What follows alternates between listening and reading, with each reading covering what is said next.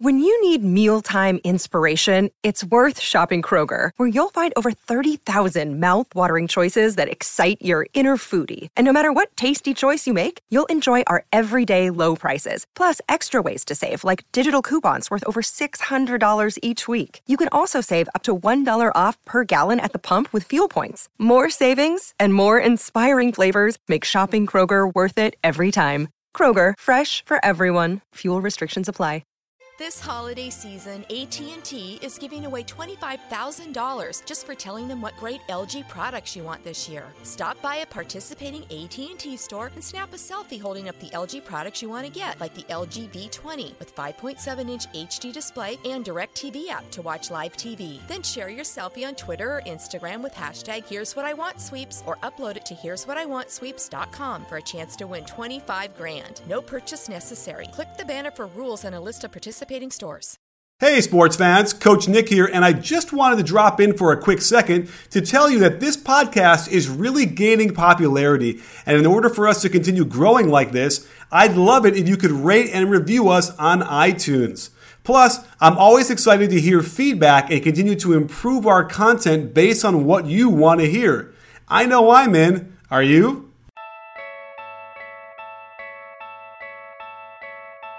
Who are the top point guards in the NBA? What do the Wolves need to do to turn their season around?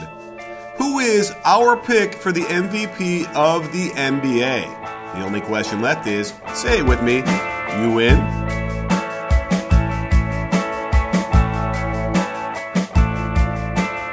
Hey sports fans, Coach Nick here, and welcome to the B-Ball Breakdown Podcast. I am pleased to bring on my buddy Coach Dave Dufour, who is also the host of his own podcast called That Guy Basketball Podcast and a contributor to B-Ball Breakdown, and a coach as well as I am who sees the game very similarly, although I hope that we can argue about something today. Yeah, I'm sure we will. Great. And the other thing is we're going to plan on doing this every week because we did a post-game show after the Clippers-Warriors. If you haven't seen it, head over to the YouTube channel and watch it. And it went so well, people just were clamoring for us to get back together and do something. So here we are. Yeah, this is going to be great. You sound so excited. No, I was adjusting my seat. I wanted to make sure I could see my statistics that I've pulled up to answer these questions. Okay, good. Well, that is another thing is we actually went over to the NBA Reddit page and I posted a little thing to say, give us some questions that we can answer on this podcast and outsource some of this work that we had to do. And guess what? We got a lot of fantastic questions. And I love being able to shout out the NBA Reddit page because it's really great stuff. I don't spend enough time there. I pledge to get there a lot more than I ever have with I guess I'll have to do it in bed when I wake up or something like that, right? That's the good time. Yeah, their iPhone app is actually pretty decent now, and it makes it really easy to browse all your favorite subreddits. Oh, okay. I will have to download that app. I had no idea. There you go. Shout out to Reddit. All right. Well, let's keep going with it then, and let's get right to the first question that I see, and I'm doing it by best comments, which I think is a good way to do it. Is Bootum asks, why would someone pay a whole $1 to watch one of your videos? Now, let's be clear here. It's actually 99 cents. It's not a whole $1. And so that was important. That is important. And I'll tell you why. It's the best Knicks show you're going to watch anywhere, even on broadcast TV. 25 minutes plus of just raw, straight breakdowns, analysis, advanced analytics, interviews with beat writers from the New York, media. It's great. And Dave, have you watched one of those? I have. You showed me the preview of the first one before you posted it, and it was fantastic. Look, there's an argument to be made that it's better than watching the Knicks play themselves. To just for you to sit and point out, not just that it's about the Knicks, but it's basketball in general. There's another question here later, which I'm sure you're going to get to, so I'm going to jump the gun on you. But it's like, how do I learn more about basketball? I'm new to basketball. Well, these Knicks breakdowns that you're doing, that's a fantastic way because it's so much more in depth because you get to focus on one team and the series itself, like you go in steps. It's not just one big overarching theme. So you really get into the minutia. And the other thing that's cool is like they keep running similar plays, and so you can see the progression, how they're doing. And when I point those out, like here's that same play that they use where they screen away, and then the guy turns around and sets a ball screen for that same cutter after he got the ball. And then someone else told me this recently that it's actually right out of D'Antoni's 7 seconds or less, which I guess forgot about. So another one of those great things where you can just sort of see the progression of a team and follow them through the year, which is something I had never really done before. So that's why it's worth 99 cents plus tax, or minus, that is with tax, or with no tax. So anyhow, let's go on to the next question then. Which actually, real quick, before you move on, I want to add to this. Just 1 second, okay? Because I followed that message thread or that question thread, and we've become so accustomed to everything on the internet being free to us. Yeah. That we miss the hidden costs in creating the content. Yeah. So, you're not going to say this, but I'm going to say it. Complaining about 99 cents from a guy who has put out, how many hours of content have you made, Coach? I've done over 1,500 videos, I think. So. Okay. Yeah. So, let's not complain about the $6 for the 6 videos that you've done. So that's just my little bone to pick, and you can edit this out if you want. Hey, no, that's going to be the quote in the graphic on the Twitter tweet that I sent out for the link to this, so for sure. There you go. Well, let's move on to our next question, I think, which is Russell Flexbrook, good name, asks, who are your top 5 point guards? I'm going to throw it to you because I don't do these lists that well. I always screw somebody or several people because I don't sort of think about it enough. Who are your top 5? Well, I hate the term point guard, but I know what he's saying. All right, well, any of these lists have to start with Steph Curry, and I see that people are already calling you out for being a Curry lover, but Steph Curry is the 2-time defending MVP, last year unanimous, had one of the greatest individual seasons of all time, and guess what? This year, there's been very little slippage. So Steph Curry, definitely number 1. 2, it really debates – 2 through 4 is kind of like, what do you like better? I'm going to go with James Harden 2, Russell Westbrook 3, Chris Paul 4, because I think he has slipped a bit. And then at 5, Giannis Antetokounmpo. Oh, wow. Okay. Sure. Interesting. So we got Harden in the mix now as a point guard, which is cool with me. And Russ needs to be in there for sure. So I kind of get fuzzy on the whole order here. I just like watching Steph. I like watching skill. I like watching, shooting. I'm sorry. And, the way he plays, and I love his celebrations and stuff are just, it's fun. It's basketball. So I would put Curry in front. Harden and Russ are pretty close. I did a video of them, and it was like it's really hard to figure out who's above whom. But yeah, who else did you have in there? You had besides Giannis? Chris Paul and Giannis. Right, so Chris Paul, the gold standard, but there's something off, and it could just very well be he's not the nicest guy to play with, and I think that can finally 5 years in be rubbing guys enough where there's just something missing on that team. We talked about it at the end of that in our postgame show. So, but he's certainly still like the top 5, and then Giannis. I'm trying to think of anybody else right now. It's there's kind of a next John tier. Wall. Yeah. John Wall is fantastic. And so, probably John Wall. The Giannis thing is really just to make a point that, that guy is incredible. So let's say I'll say John Wall because John Wall he's so good. Right. He scored 52 the other night. And it's really horrible that a guy like Mike Conley, again, cannot be in this conversation because of the injury. So, we'll have to see. But like Conley and Lowry and those guys are in like the next tier anyway. So, great question. Well, let's move on to our next one then, which is from he's got a Milwaukee Bucks thing here, the little emoji. Incredible Mr. Joe asks, is Giannis a future top 5 player in the league? Future, he probably is close, right, as it is. If you were to ask, I bet if you were to poll NBA GMs what guy under 24 they wanted to start a team with, I bet he is 2/3 of the league are going to pick him as the guy. What he can do on a basketball court is just incredible. And the fact that he can do all this without being able to shoot, it's nuts. We've never seen a guy like this before. Right. And by the way, he's also so young, and I think he's also young as far as basketball experience. So that's the other thing is he's so far behind catching up on practicing and skill and working on his game that's what's scary about it, I think. Yeah, well, not only that, he's super moldable, and everyone loves him, like as a person, and that matters so much. I read a story, and I don't know where it was. It might have been on Reddit, but apparently during Giannis's rookie year, he was in Milwaukee, and he was wiring money home, and he, I guess, didn't bring enough for cab fare back to the stadium, and so he was running at a sprint because he had a game in 2 hours, and someone pulled over and was like, "You're Giannis Antetokounmpo. Can I give you a ride somewhere?" Yeah. And yeah, so I mean, look, the guy's great. He's super personable. One of my favorite tweets of all time is the one where he had a smoothie for the first time, and just talked about how great America is because he had a smoothie. You know, and he has fun when he's playing, which, like, just like Steph Curry, that stuff matters. I think future top 5 certainly, but you know, that stuff is all relative anyway. But I think he's at least in the conversation right now, top 20, and it's amazing for a guy that just turned 22 years old. Absolutely. In fact, I owe him another video after my last year's video on him, and I was hoping to do it on him playing center because I was kind of heard swirlings about it. But when I dug into the numbers, it turns out he really doesn't play much without John Henson or Monroe out there.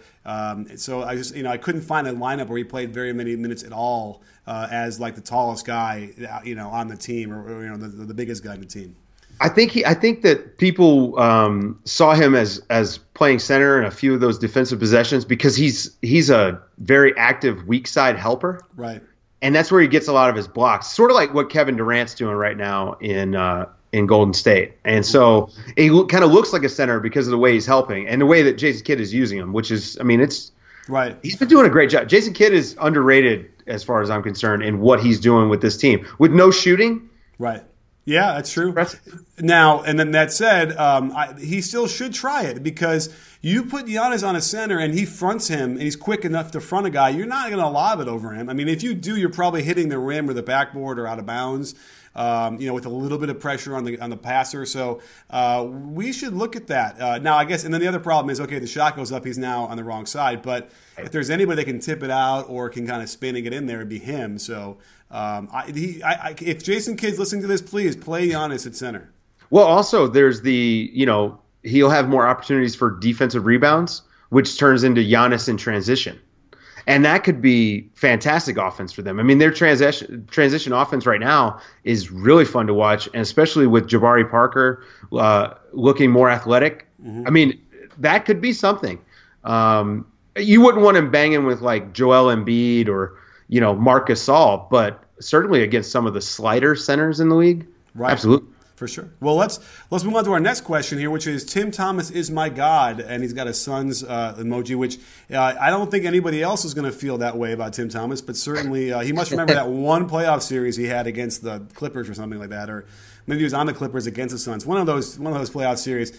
His question is, where do you see the best realistic fit for Cousins? I've actually been to several practices and seen Cousins up close. And it's not good. He's not a great teammate. He screws around. He screams at teammates. One time he went off, and it was it was in the preseason. Nothing little 5-minute scrimmage, and he starts screaming at one of his teammates. And then storms off, and he's sitting in the training room. So I don't know. I mean, I guess the traditional wisdom would be, go to a veteran team that wins a lot, and he'd be able to get in line. But I don't know. Yeah, I know this guy probably wants us to say Phoenix. But I just I don't see that as a good fit. He needs a, I mean, like you just said, he needs a strong front office. He needs a strong head coach. But preferably a coach that can relate to him. That's an issue. Like Mike Malone, when he was there, he's been the only coach to be able to actually relate with DeMarcus Cousins and to have a relationship with him. Dave Yeager, as far as I'm concerned, things don't look good there. How do you go from training camp till a week ago or whenever it was that he finally talked to Omri Caspi? Now, I know that whole organization is a mess, but Dave Yeager's new and had a good reputation. And so now I just don't know. But as far as fits for Cousins, you know what? Chicago. Because of, I think, Dwayne Wade, Jimmy Butler, he and Rondo got along well. I mean, they're both kind of head cases, but I think D Wade and Butler are strong enough personalities that you could handle Cousins. I don't know how you make that trade happen.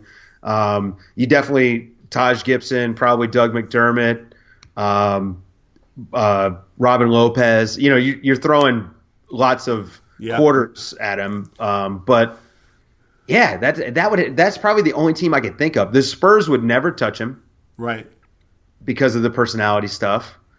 And, all the Boston talk doesn't really make sense to me because one of their big things is that, they don't have any of these negative personalities in their locker room. Right. So right. I know Danny Ainge would love to have him because he's a star, but I think the personality stuff would cause Brad Stevens to want to shy away from it. So I don't know. What do you think? Yeah, I mean, and Cousins or Stevens didn't seem to do that well with Rondo. I mean, they said all the right things in the press, but it just, I don't know, it just didn't ever feel like that worked either. You got to think about teams that could use him, and I don't even know if it necessarily has to be the sort of like culture thing where they're already been winning and they have these vets. I mean, I don't know if that would really change him anyway. Is it like a Rodman thing going to the Bulls, which you could see how that worked, but that had it was Michael and Scotty and Phil. I mean, that was a rare confluence of people in one spot. So does he try and does Portland need him? Could they get him because this experiment with Ezeli so far has been a real bust, and it's too bad because he's kind of like what they need. If I had to think of a team that would have a chance to compete for a championship if they got him, I don't know, McCollum and Lillard, and they have some good pieces that might do it for them. Yeah, and Lillard is a strong personality. Yeah, guys are going there to play with him, and all you hear out of Portland is how much all the guys love him. He puts together all their off-season, training stuff. I mean, that could be. I mean, it'd be an interesting fit, that's for sure. Yeah.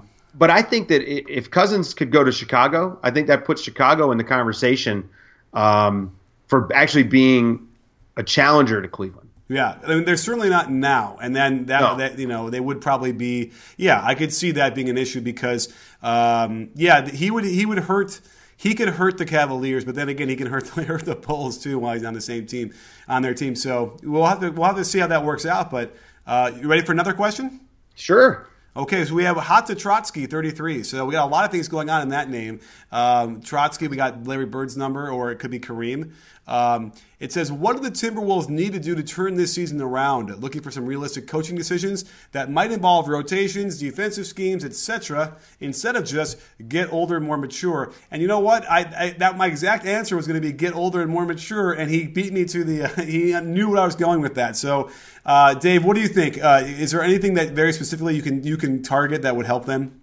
Well, I think the first thing to do is to put in perspective what this team is and how outlandish the expectations were for this team this year. There were people saying they were going to win 50 wins, have 50 wins. They were the OKC Thunder team that made it to the finals. Yes, they have good young talent. They have a great coach. But they are lacking the veteran leadership. Now, Brandon Rush has been injured for most of the season. I think as he comes back and gets on the court more, I think you could see some of this stuff stabilize a little bit. I know Thibodeau is looking for deals out there for a veteran that can come and play. I'm sure he wants Taj Gibson, somebody like that. But as far as what they have on the court, I think you just got to let them take their bumps. And maybe this isn't going to be a good season for them. The defense has really been their problem. They're scoring like crazy. They've got a good offense, and they've got three guys in Levine, Wiggins, and Towns that are averaging over 20 points a game. That's incredible for guys that young. I actually knew Levine was going to have a great season, but Wiggins has surprised me quite a bit with his shooting until the last 10 games or so. So I think that it's just you got to let them take their bumps. Unfortunately, it's the boring answer that this guy doesn't want. But they do just kind of need to, in the NBA, you have to learn how to win a little bit. And the other thing is, and this may be a little controversial, but I wonder what their practice schedule looks like on their off days. And I wonder if we don't need to take a deeper look at the minutes that some of these guys are playing. It seems like they're – and I wonder – I also would love to have a bug's eye view of what the halftime locker room looks like, because they come out in the third quarter and they lay an egg in every single game. And I wonder if it isn't a combination of fatigue, overwork, and if Tom Thibodeau isn't working these guys up a little too much, and then they come out, they're a little too jacked up going into the game, and then they're just exhausted after the first half. So, it's tricky, like these are human beings that you're dealing with, and so it's hard to predict, and especially for guys this young. What do you think, Coach? Well, I was looking at their 5-man lineups, and just to see, because I have to imagine some of the root of the problem is going to be with like who is playing with whom. And that's always been the issue with coaches. When you get in there and you realize, I know X's and O's, I know how to teach, whatever, but no one can or can tell you like what the alchemy is for 5-man lineups. It's just, really hard. And when you look at the top, 1, 2, 3, 4, 5, 6, 7, 8, 9, 10, 11. The top 13 most played lineups in minutes, right? Only 4 of them are actually in positive net rating, right? So he's like the majority of his lineups are just not working right now anyway. The starters are -10. They're getting blown out, basically. And I don't think that's limited to just like this third quarter notion. I think it's sort of a problem altogether. So that's probably his biggest issue. So, there are guys who are most likely not Thibodeau guys that he's going to probably have to, move on at some point sooner than later, maybe before the trade deadline. Now, the thing is he too busy coaching to be the GM? But, like Shabazz Muhammad, he's been doing okay in a little bit I've seen, but I don't know. He doesn't really seem like a good Thibodeau guy to me. And that's one thing. And, so Chris Dunn is one of those guys, right? And he's been struggling as a rookie a little bit, as an older rookie, but so I would think that there's going to probably be some moves that need to be made. Jang has not been the defensive presence. And we'd seen him come in Chicago and right away turn that defense around. And that's why I thought that's the easy part. He can get that done. But, man, they just really are struggling on that end. And it's really strange. It's hard. It's just hard to fathom a Thibodeau coach team not doing even average on defense. Yeah, Karl Anthony Towns has been bad on defense. Wiggins is not the defender that you expect. Levine's been a little bit better, at least by the eye test. This is just, me watching, right? Mm-hmm. Rubio has been good. Of course, the shooting issues are a problem. Dunn, like you talked about, has struggled, although the last couple games, he had a great game last night. He's coming around. Georgie Deng is kind of part of the problem, but I think that he's better than anything else, any other option they have on the roster. Mm-hmm. Cole Aldridge is a backup. I mean, he's not a starting center in the league. Like, we know this. Right. Like, the scouting report is in on him. He's a very good backup. Yeah. But, he's not moving the needle as a starter. And I think that it's just going to be a matter of Tom Thibodeau figuring out how to work with these guys and to get them to execute his scheme.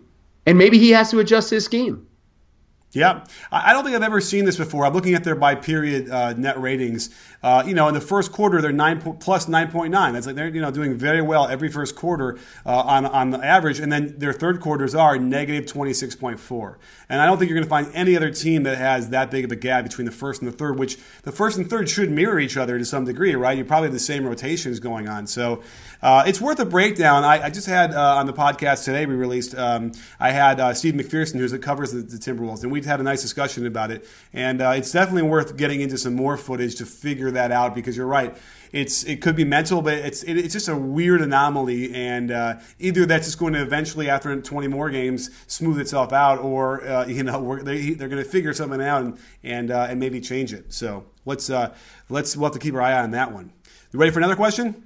Let's do it. Okay, so now we have a Raptors fan asking, please feed the Dino, asks, can a team built around a traditional back-to-the-basket center win a championship in today's NBA, or is small ball, pace, and space too difficult to overcome given the talent stacked on Golden State or Cleveland?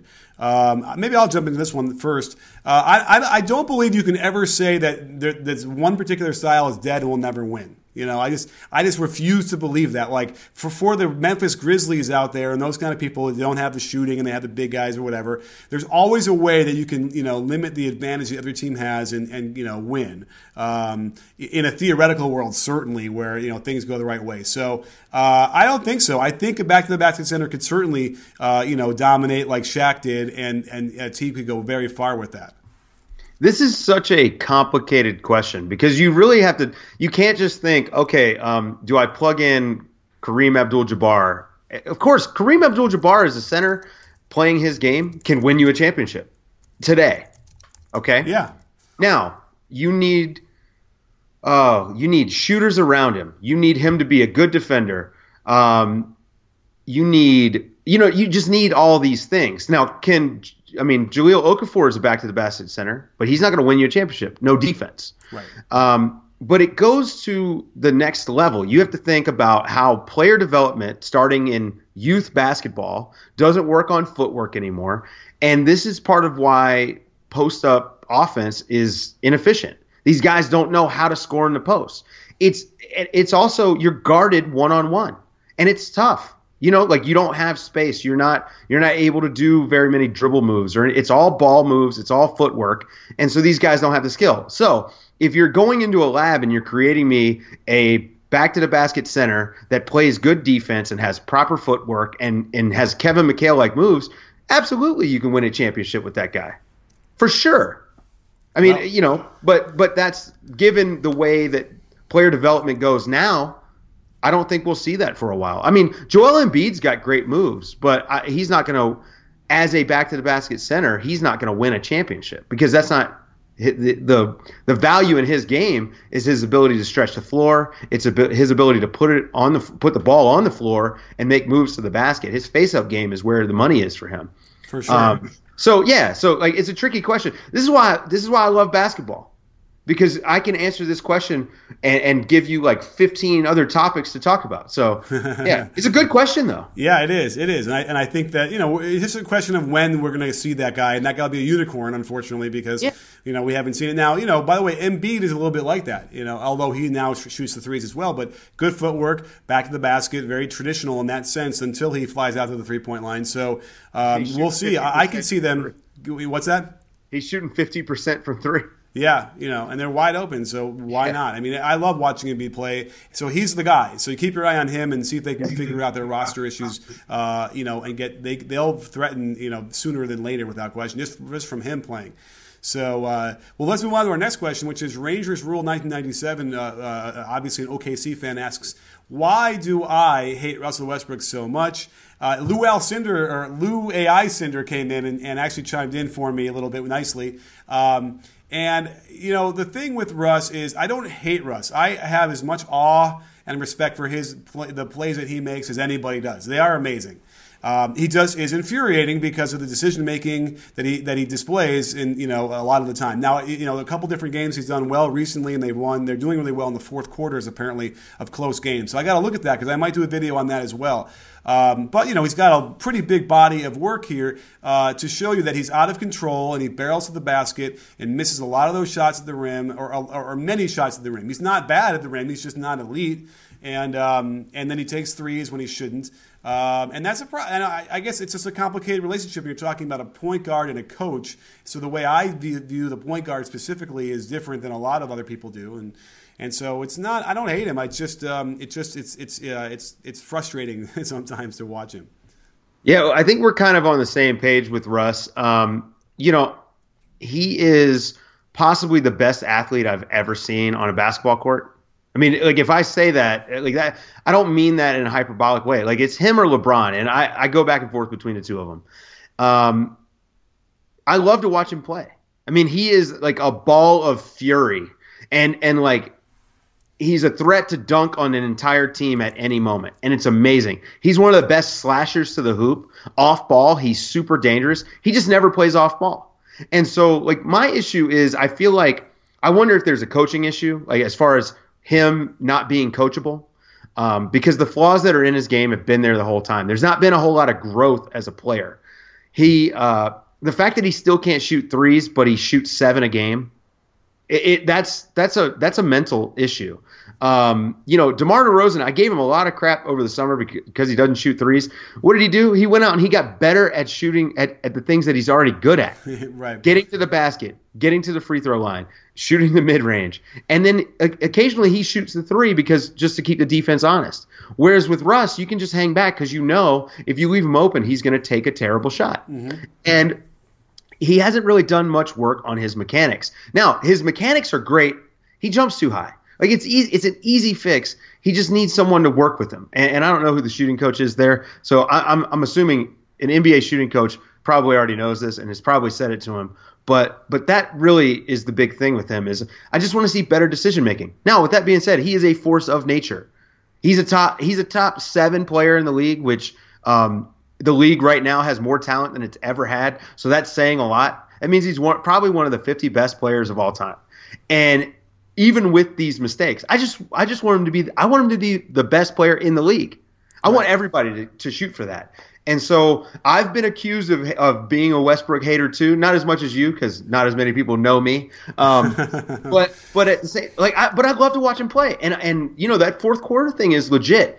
He in that one game where he carried him back, tied the game, took him into overtime, and then just really closed it out. He was doing everything. And let's not overlook the fact that Victor Oladipo is having his best season of his career playing next to him. So Russ's gravity is allowing Oladipo to shoot like 42% on threes for a guy who the big knock has been he's not a shooter. So it is time to start revisiting that conversation about Westbrook, and he definitely is having an amazing season. Everybody wants him to be MVP, and I think if the MVP award was given out today, he probably wins it. Yeah.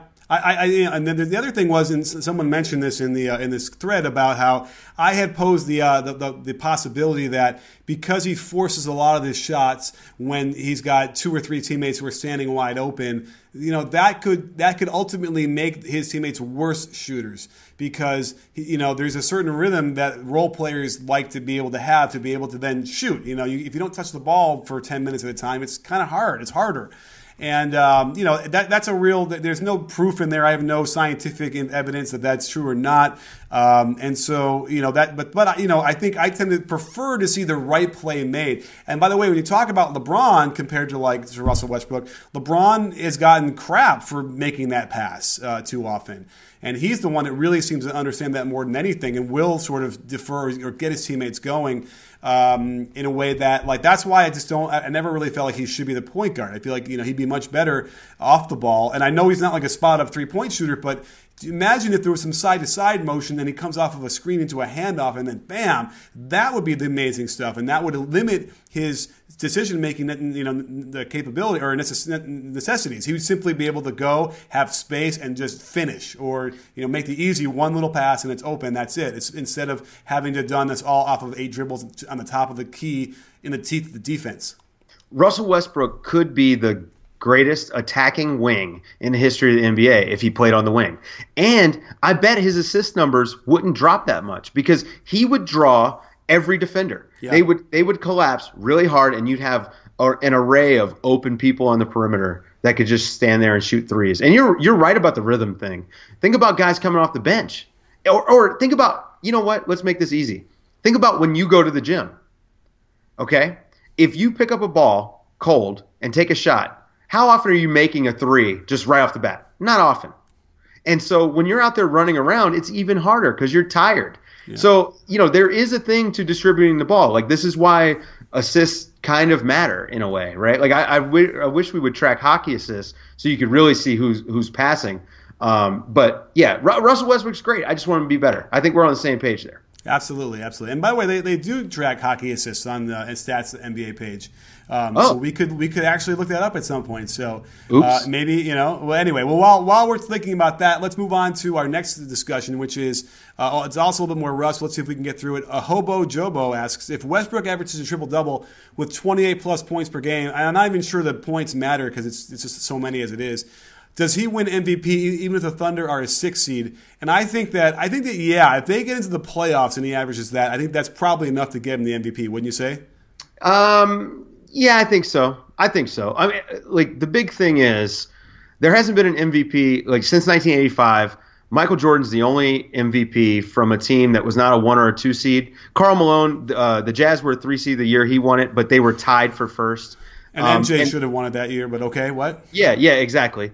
And the year that Jordan won it in '88, he had the greatest statistical season in the history of NBA on the offensive side, and he was also the Defensive Player of the Year. So the precedent has been that Russ, even as a 6 seed, wouldn't win. I think that he would get quite a few votes, but if James Harden keeps up what he's doing and the Rockets somehow sneak into a 2 seed, it'll be Harden. And I think KD will get a lot of consideration, although Steph Curry is kind of outscoring him right now with all of the other stuff KD's doing. He's averaging a couple blocks a game. He's like most steal or a steal and a half or something like that. Like he's going to be on the all defensive team, KD. Yeah. So I think KD, because they're going to be the number 1 seed, I think KD is probably the favorite. But if Russell Westbrook won, I wouldn't argue. If he's averaging a triple-double, I mean, that's incredible. Hell, absolutely. You know what? Carrying this team to the playoffs is incredible. He has nobody around him. I'm impressed with what he's done already. I like their team, so I wouldn't say there's nobody around them. I like the pieces. In fact, the pieces they have are kind of like the Bulls, putting those all the role players around him. Then obviously they're missing the Scottie Pippen, who would have been like the KD kind of guy. But it reminds me a lot like that actually, where they have those guys. The difference being that they had a real system of basketball that would move the ball and predicated on attacking the defense's weaknesses, where it was the opposite's true in OKC, where they attack right into the strength of the defense and make it a lot harder on themselves. So that would be an interesting breakdown as well, to compare those Bulls teams to the OKC teams with the both of them playing, because there's a style thing there that's cool, that's interesting to compare and contrast. So, yeah. And by the way, I guess we just answered the next question by Hector Butler as well, which is who is our MVP. Without question, Harden, even if he gets the 3rd seed, I feel like they could get it. And if not, then Russ. And I think that KD is going to be watered down by Steph too much, kind of like how Russ and KD would kind of cancel each other out as well. But it's kind of silly. The whole process seems to be a little bit frustrating. That and the Hall of Fame, I don't always understand what's going on there. Yeah, I'm with you. I actually think they need to kind of switch the awards up. I would love if Most Improved was Breakout Player, because that's what it is. Usually it's a guy that his stats are basically the same per 36, but he gets more minutes, so his counting stats are higher. I wish they would do like the NFL with an Offensive Player of the Year, Defensive Player of the Year, and an MVP. Huh. Right? That would make sense to me. Because Russell Westbrook would obviously be the Offensive Player of the Year. Yeah, that is. I don't like the NFL. I'll probably have to delete all references to it in this podcast, but that's not a bad idea. So yeah, we'll see. Maybe we can lobby for that. We'll see how much. Well, more awards. Come on, they're all made up anyway. So let's add a couple more. Who cares? Yeah, everyone gets a trophy. Absolutely. Well, that's not what I mean. But there's certainly other ways to show that someone's performance was valuable, right? Yes. And Russell Westbrook, if he averages a triple-double and doesn't win MVP, there's a legit gripe there, especially if he gets him into the playoffs. Yeah, I agree. Well, we'll have to see how that works. Let's move on to our next question, which is from Too Much Sauce. Would Clay be good as the focal point of an offense? This is a fantastic question. We saw him score 60 in the most efficient way anyone's ever done it. And, we hear a lot of criticism of people like, oh, they're system players. Like you hear like Kawhi in the system is whatever. And then you watch Kawhi ISO 3-4 times on like LeBron and just nail it in his face. You're like, that's not a system player. So Clay, without question, is the guy who I thought might lead the team in scoring this year because of all the extra stuff that's going on with the other two guys. Which would then probably indicate that he's not the kind of guy who should be a focal point of the offense. So I don't know. He's never going to be a guy who's going to bring the ball up and run a pick and roll right away and like break somebody down and whatever. That's not his game anyway. So I guess no. Is that the answer he's looking for? Yeah, I would say no. I think Clay benefits from the guys that are around him. And this isn't to say that Clay isn't great. He's fantastic. He can actually create his own shot in a limited fashion. Right? Not in the Steph Curry way, not in the Kevin Durant way, but he did score 60 points and only dribbled the ball 11 times, which as a coach I love. I preach catch and shoot and being ready to score, and I love that. So I love Clay's game, but I think, again, this is a philosophical thing. I think this whole idea of focal point of the offense, the focal point of the offense is to put the ball in the basket. That's the focal point of the offense. It's not like one guy. I get what he's saying, more like the fulcrum of the offense. And no, for sure. A spot-up shooter, which, Clay is a better version of like a Reggie Miller or someone like that. Yeah. But no, I don't think he can be good. He'd be fine. He'd probably average 20 a game just because he can shoot. But he's not Ray Allen, young Ray Allen. So. Right. Right. I think I agree with that. It's splitting hairs to some degree because he's terrific and we shouldn't diminish what he can do. But I don't see him doing that. Like if he's the best player on a team, I don't think he can do that as easily. But easily 20 points and nailing threes for sure. Well, let's move on to our next question. Squilliam Fancyson IRL asks, how, if at all, have the Bulls improved schematically this year? Do you have any feelings for that, Dave? They haven't. It's so weird. It's samesies.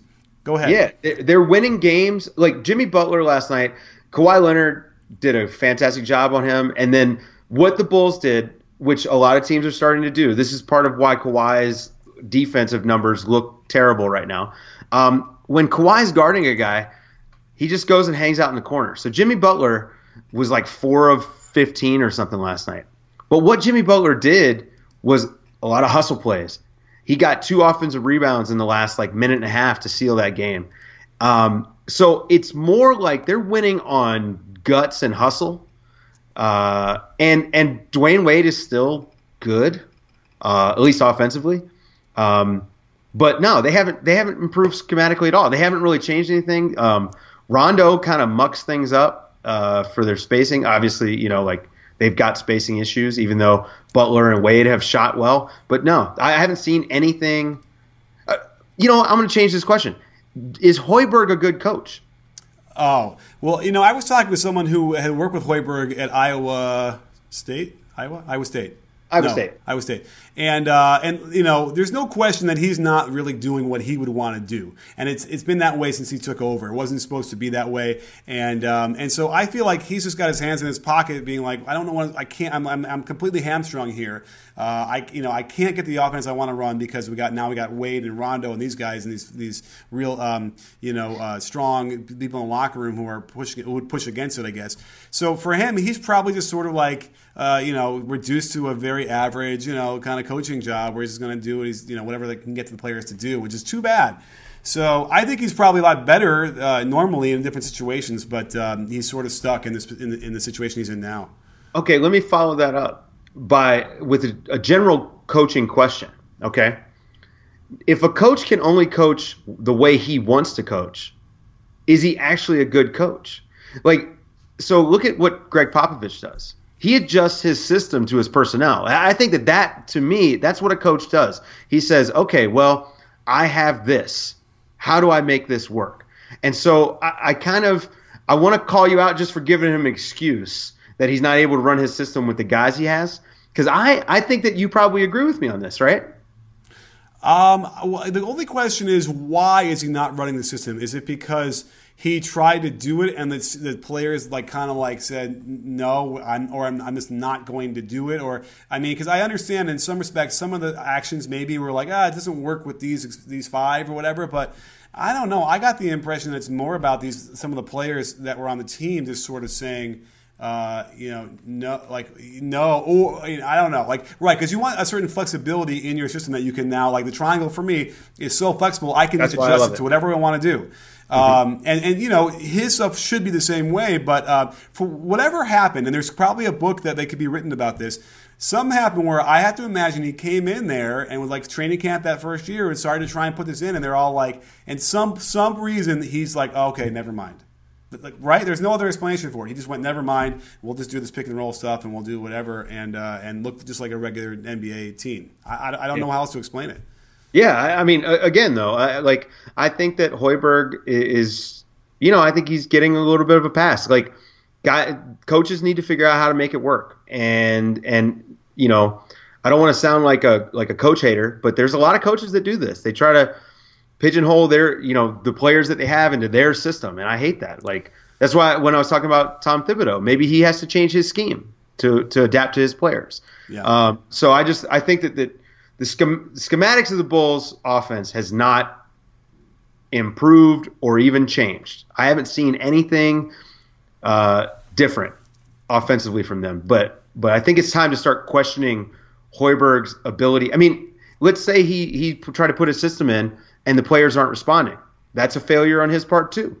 His job is to coach. And if the guys won't play for him, I mean, certainly that's a problem with them, but they're the ones that are the product. He's got to come in and mold and teach that product. And he's got to get through to them somehow. So yeah, I think I agree. They're actually a little bit ahead of themselves from last year, at least, after getting rid of Pau Gasol. Oh, no, I'm sorry. They didn't get rid of Pau Gasol. I have in my mind. After adding, Dwayne Wade, a little bit more talent, but not much more on pace. So, yeah, you're right. I get frustrated watching it just because I just know that for whatever reason he's just not able to do what he would prefer to do. And and that way, on the flip side, that might not yield any different results either. Like we don't know that either. But it's an interesting dilemma there. So we have a few more minutes. So let's see if we can't get a couple more questions in here. What do you say?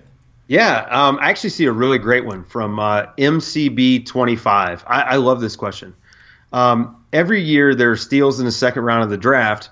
What are some skills that you think teams should be placing more value on in order to have success with their later picks? That's a great question. Yeah. And did you read the Daryl Morey article, or it's an excerpt from the book coming out by oh my God, Michael Lewis? I saved it, and I haven't had a chance to read it. It's on my reading list for the weekend. It's awesome, and and it's a lot of stuff we've kind of heard already from before, but sort of in one spot. And they talk a little bit about this notion of how do you identify these picks, especially like in the second round. So let's see, what are some skills that you think teams should be placing more value on? Well, obviously the 3-and-D thing, right, must be the most premium thing that they're looking for these days, right? Yeah, absolutely. I mean, it's the hardest to find, especially in that 6'6" to 6'9" height range, long arms, things like that. But I'm going to flip this question again. God, I keep doing this. But this question, I say flip it on the front office and the coaching staff.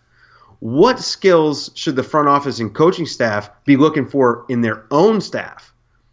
Okay, instead of in the players. Look at what the Spurs do. And, it always goes back to the Spurs because they are the best at finding these diamonds in the rough. Mm-hmm. Player development is such a huge component to success in the second round of the NBA draft. You can get a guy like Jonathan Simmons, who was in the D-League, the Spurs snatch him up, and look at what they've done with him. Look at Danny Green. Danny Green was cut from the Cleveland Cavaliers. He was out of basketball. He was cut once by the Spurs. So, and I had this conversation about the Clippers with their lack of wing depth or quality wings because they don't put a focus on player development. So that's what I would say. I think start in-house, in what you can for sure control. The draft is a crapshoot, and especially after pick 15, it's even worse. Oh, yeah. So if they focus internally and say, you know what, if we get a guy who is able to be drafted in the NBA draft, you're going to be one of the elite players in the world if you're even in the discussion. Even if you're a late second rounder, you're still an elite player. Right. If we focus in-house, okay, now we can take one of these elite players and we can mold them to the guy we want. Right. And there's a couple of things about that. One, I think that they shy away too much from older players or players who played 2 or 3 or 4 years in college because who cares, 10 years from now if you're going to lose a year or two there. I don't see why that really has any bearing. And so, that shouldn't be a thing that they're scared with. And every time you hear that, look at the Warriors. When they won, almost every player on their roster played at least 2 or 3 or 4 years in college. They all played a number of years in college. And so I think, and the way they play basketball, they were a great team, and they respected each other. They respected the coach. I mean, there's got to be a connection there. But I think the other thing about the player development that the Spurs do is they understand how to train the people in their drills that directly mimic the way they run their offense. They're organized enough to understand how to break these things down, whereas you watch a lot of players in the offseason or whatever, and they're doing the sort of traditional, very generic things, which they might not ever shoot in the game. And meanwhile, you've wasted all that time in the summer doing these shots that you think are really important, when in fact, you know what? You are never going to catch a fade pass to the right corner for a three. And right. Yet you're practicing that every day. Like it's really mind-boggling that more of that is not paid attention to. And the players that do that and do have even maybe a little, they might have somebody who helps them a little bit in the offseason. Like certainly they're shooting really well right now. Yeah. And I don't know who's to credit or not, who's to blame, but certainly when you really get focused on what you should be training on, there's no question you're going to improve and you're going to be able to find those little nuggets. So that's a real key. Yeah, absolutely. Think about Danny Green. Like one of the big knocks on him is that he still can't dribble the ball. But how often does he have to? Right. Yeah. By the way, Harrison Barnes, he's not yeah. getting assists. Well, he shouldn't be getting assists. His role is to shoot the damn ball, and he's going to catch it with 10 seconds on the shot clock and do whatever, and that's what he's going to do. But yes, and that's not even a skill thing. But you're right. That's his role, and he knows his role perfectly, and he almost won a Finals MVP from it. Absolutely. And he got paid pretty well to do it. And the Spurs treat it like an apprenticeship. Mm-hmm. Hey, all right, you're a plumber. I'm going to teach you how to be a plumber. I'm not going to teach you how to be an electrician and hope that some of those skills show up. Obviously the Spurs, everyone knows that they're the best at this. There are other teams that are really good at it. The Hawks have done a good job. What they did with Bazemore has been fantastic. I mean, coming from where he was, they've come a long way. Yeah. So I think that there are a lot of teams that are good at this, and they tend to be the ones that are better at drafting in the second round. Weird how that works out. Weird, absolutely. And at some point it is a complete crapshoot for any of those picks, even up at the top too. But at some point, when you look at enough of those picks, you have to figure that somebody's got something right. But it's not just the GMs and those guys picking the players. They all have to be on the same page with the coaching staff and understand how that they can, I know this guy and I know we can work with him and make him do this and that and it'd be perfect. Like if that's not there, then it makes it even less likely that they're going to get anything out of them. So that's the key here. Now, have the Spurs won a title off of that? Yes, they certainly have, and it's been a little while. So we'll have to find out if that's going to get them up over the hump this year. I don't think it will. To throw a Spurs prediction in there, do you think they have a chance of winning a title? No, and if I could go off on a tangent quickly, their Dwayne Dedmon signing was fantastic. He's not getting enough minutes. And that's my big Spurs take. Pau Gasol's playing too much. Dwayne Dedmon's not playing enough. The guy's a good defender. He's athletic. He makes game-winning plays. He's a good basketball player. And again, the Spurs identifying talent and getting it cheap. But I don't think Pop is going to go with that. At least I don't expect him to. I do. I think that we're going to start to see, because he respects work like that, and I don't think he's going to be beholden to Pau Gasol, who's got like a contract or expectations. So I would imagine we're going to start seeing a lot less minutes of Pau Gasol in the fourth quarter, and like they used to do for Carlos Boozer back in the day with wherever he was played with the Bulls. And by the way, I had made some mention to Pau Gasol on the Bulls as if it was this year when I was last year. I was looking at the wrong page. So and that was what was happening last night. How many times were guys going to go and pull up or shoot a layup in Pau Gasol's face? It's like they can't have him in there because his defense is that bad. Yeah, and Kawhi is taking the brunt of it from a public perception standpoint. They're like, oh, well, Kawhi's defense was obviously overrated. No, basketball coaches are not dumb. So when Kawhi's guarding Jimmy Butler, you stick him in the corner because Kawhi is disciplined. He's not going to help off the strong side corner. So, yeah, I don't know. I predicted this during the summer, and I knew that the defense would struggle. I just didn't think that I thought Pop would have would have found a way to work around it. But Gasol is just, I mean, he's 36 years old. We know what he is. Yeah, I mean, I'm just quickly checking his splits real quick as we wrap up here, and I'm waiting for the per games to come up because this is a very slow site. But basically, there's a really big drop off in the fourth quarter. It's very, it looks pretty steady across the other quarters where he plays, very similar minutes across, and then bam, fourth quarter it drops off. And I would be surprised if it continues to drop off farther when they need better defense and important. Basically, he's playing about 7.5 minutes per game in the first three quarters, and that drops down to 6.6, so like a whole minute. And he's played 22 games in the first, 21 in the second, 22 in the third. He's only appeared in the fourth quarter in 15 games. Now, blowouts could be part of it or whatever, but certainly that's there's another chance where he's not even playing in the fourth quarter in a lot of these games. So keep your eye on that. And also keep your eye on our regular podcast, which we're going to have to continue doing because this one was great. The next one will be better, and we'll continue enthralling and giving people what they want. That's right, which is more me, right? No. Yes, I talk too much. We'll let you talk some more. No way. You can drive next time. Yeah, no, this was great. This was a lot of fun. I'm glad we did the mailbag. Those questions were fantastic. So hopefully we have even more next week. Yeah, and maybe we'll hop on Twitter to answer the other ones we didn't get to. And again, awesome stuff. Thanks for coming on. Can't wait for the next ones. Don't forget to check out Coach Dave's his own podcast, That Guy Basketball Podcast.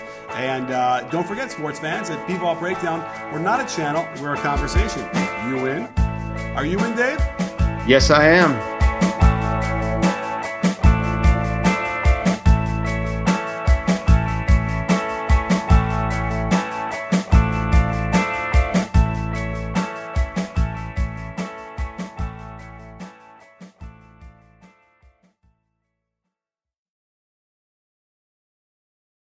When you don't go to Geico.com, car insurance can be hard. Like early 90s heavy metal hard. I'm yelling and screaming and I'm loud. Roar! Geico makes it easy. You can review and update your policy or report a claim on Geico.com or the Geico mobile app. Because shouldn't we all have a little less stress in our lives? I'm not even upset about anything. This holiday season, AT&T is giving away $25,000 just for telling them what great LG products you want this year. Stop by a participating AT&T store and snap a selfie holding up the LG products you want to get, like the LG V20 with 5.7-inch HD display and DirecTV app to watch live TV. Then share your selfie on Twitter or Instagram with hashtag Here's What I Want Sweeps or upload it to here'swhatiwantsweeps.com for a chance to win $25,000. No purchase necessary. Click the banner for rules and a list of participating stores.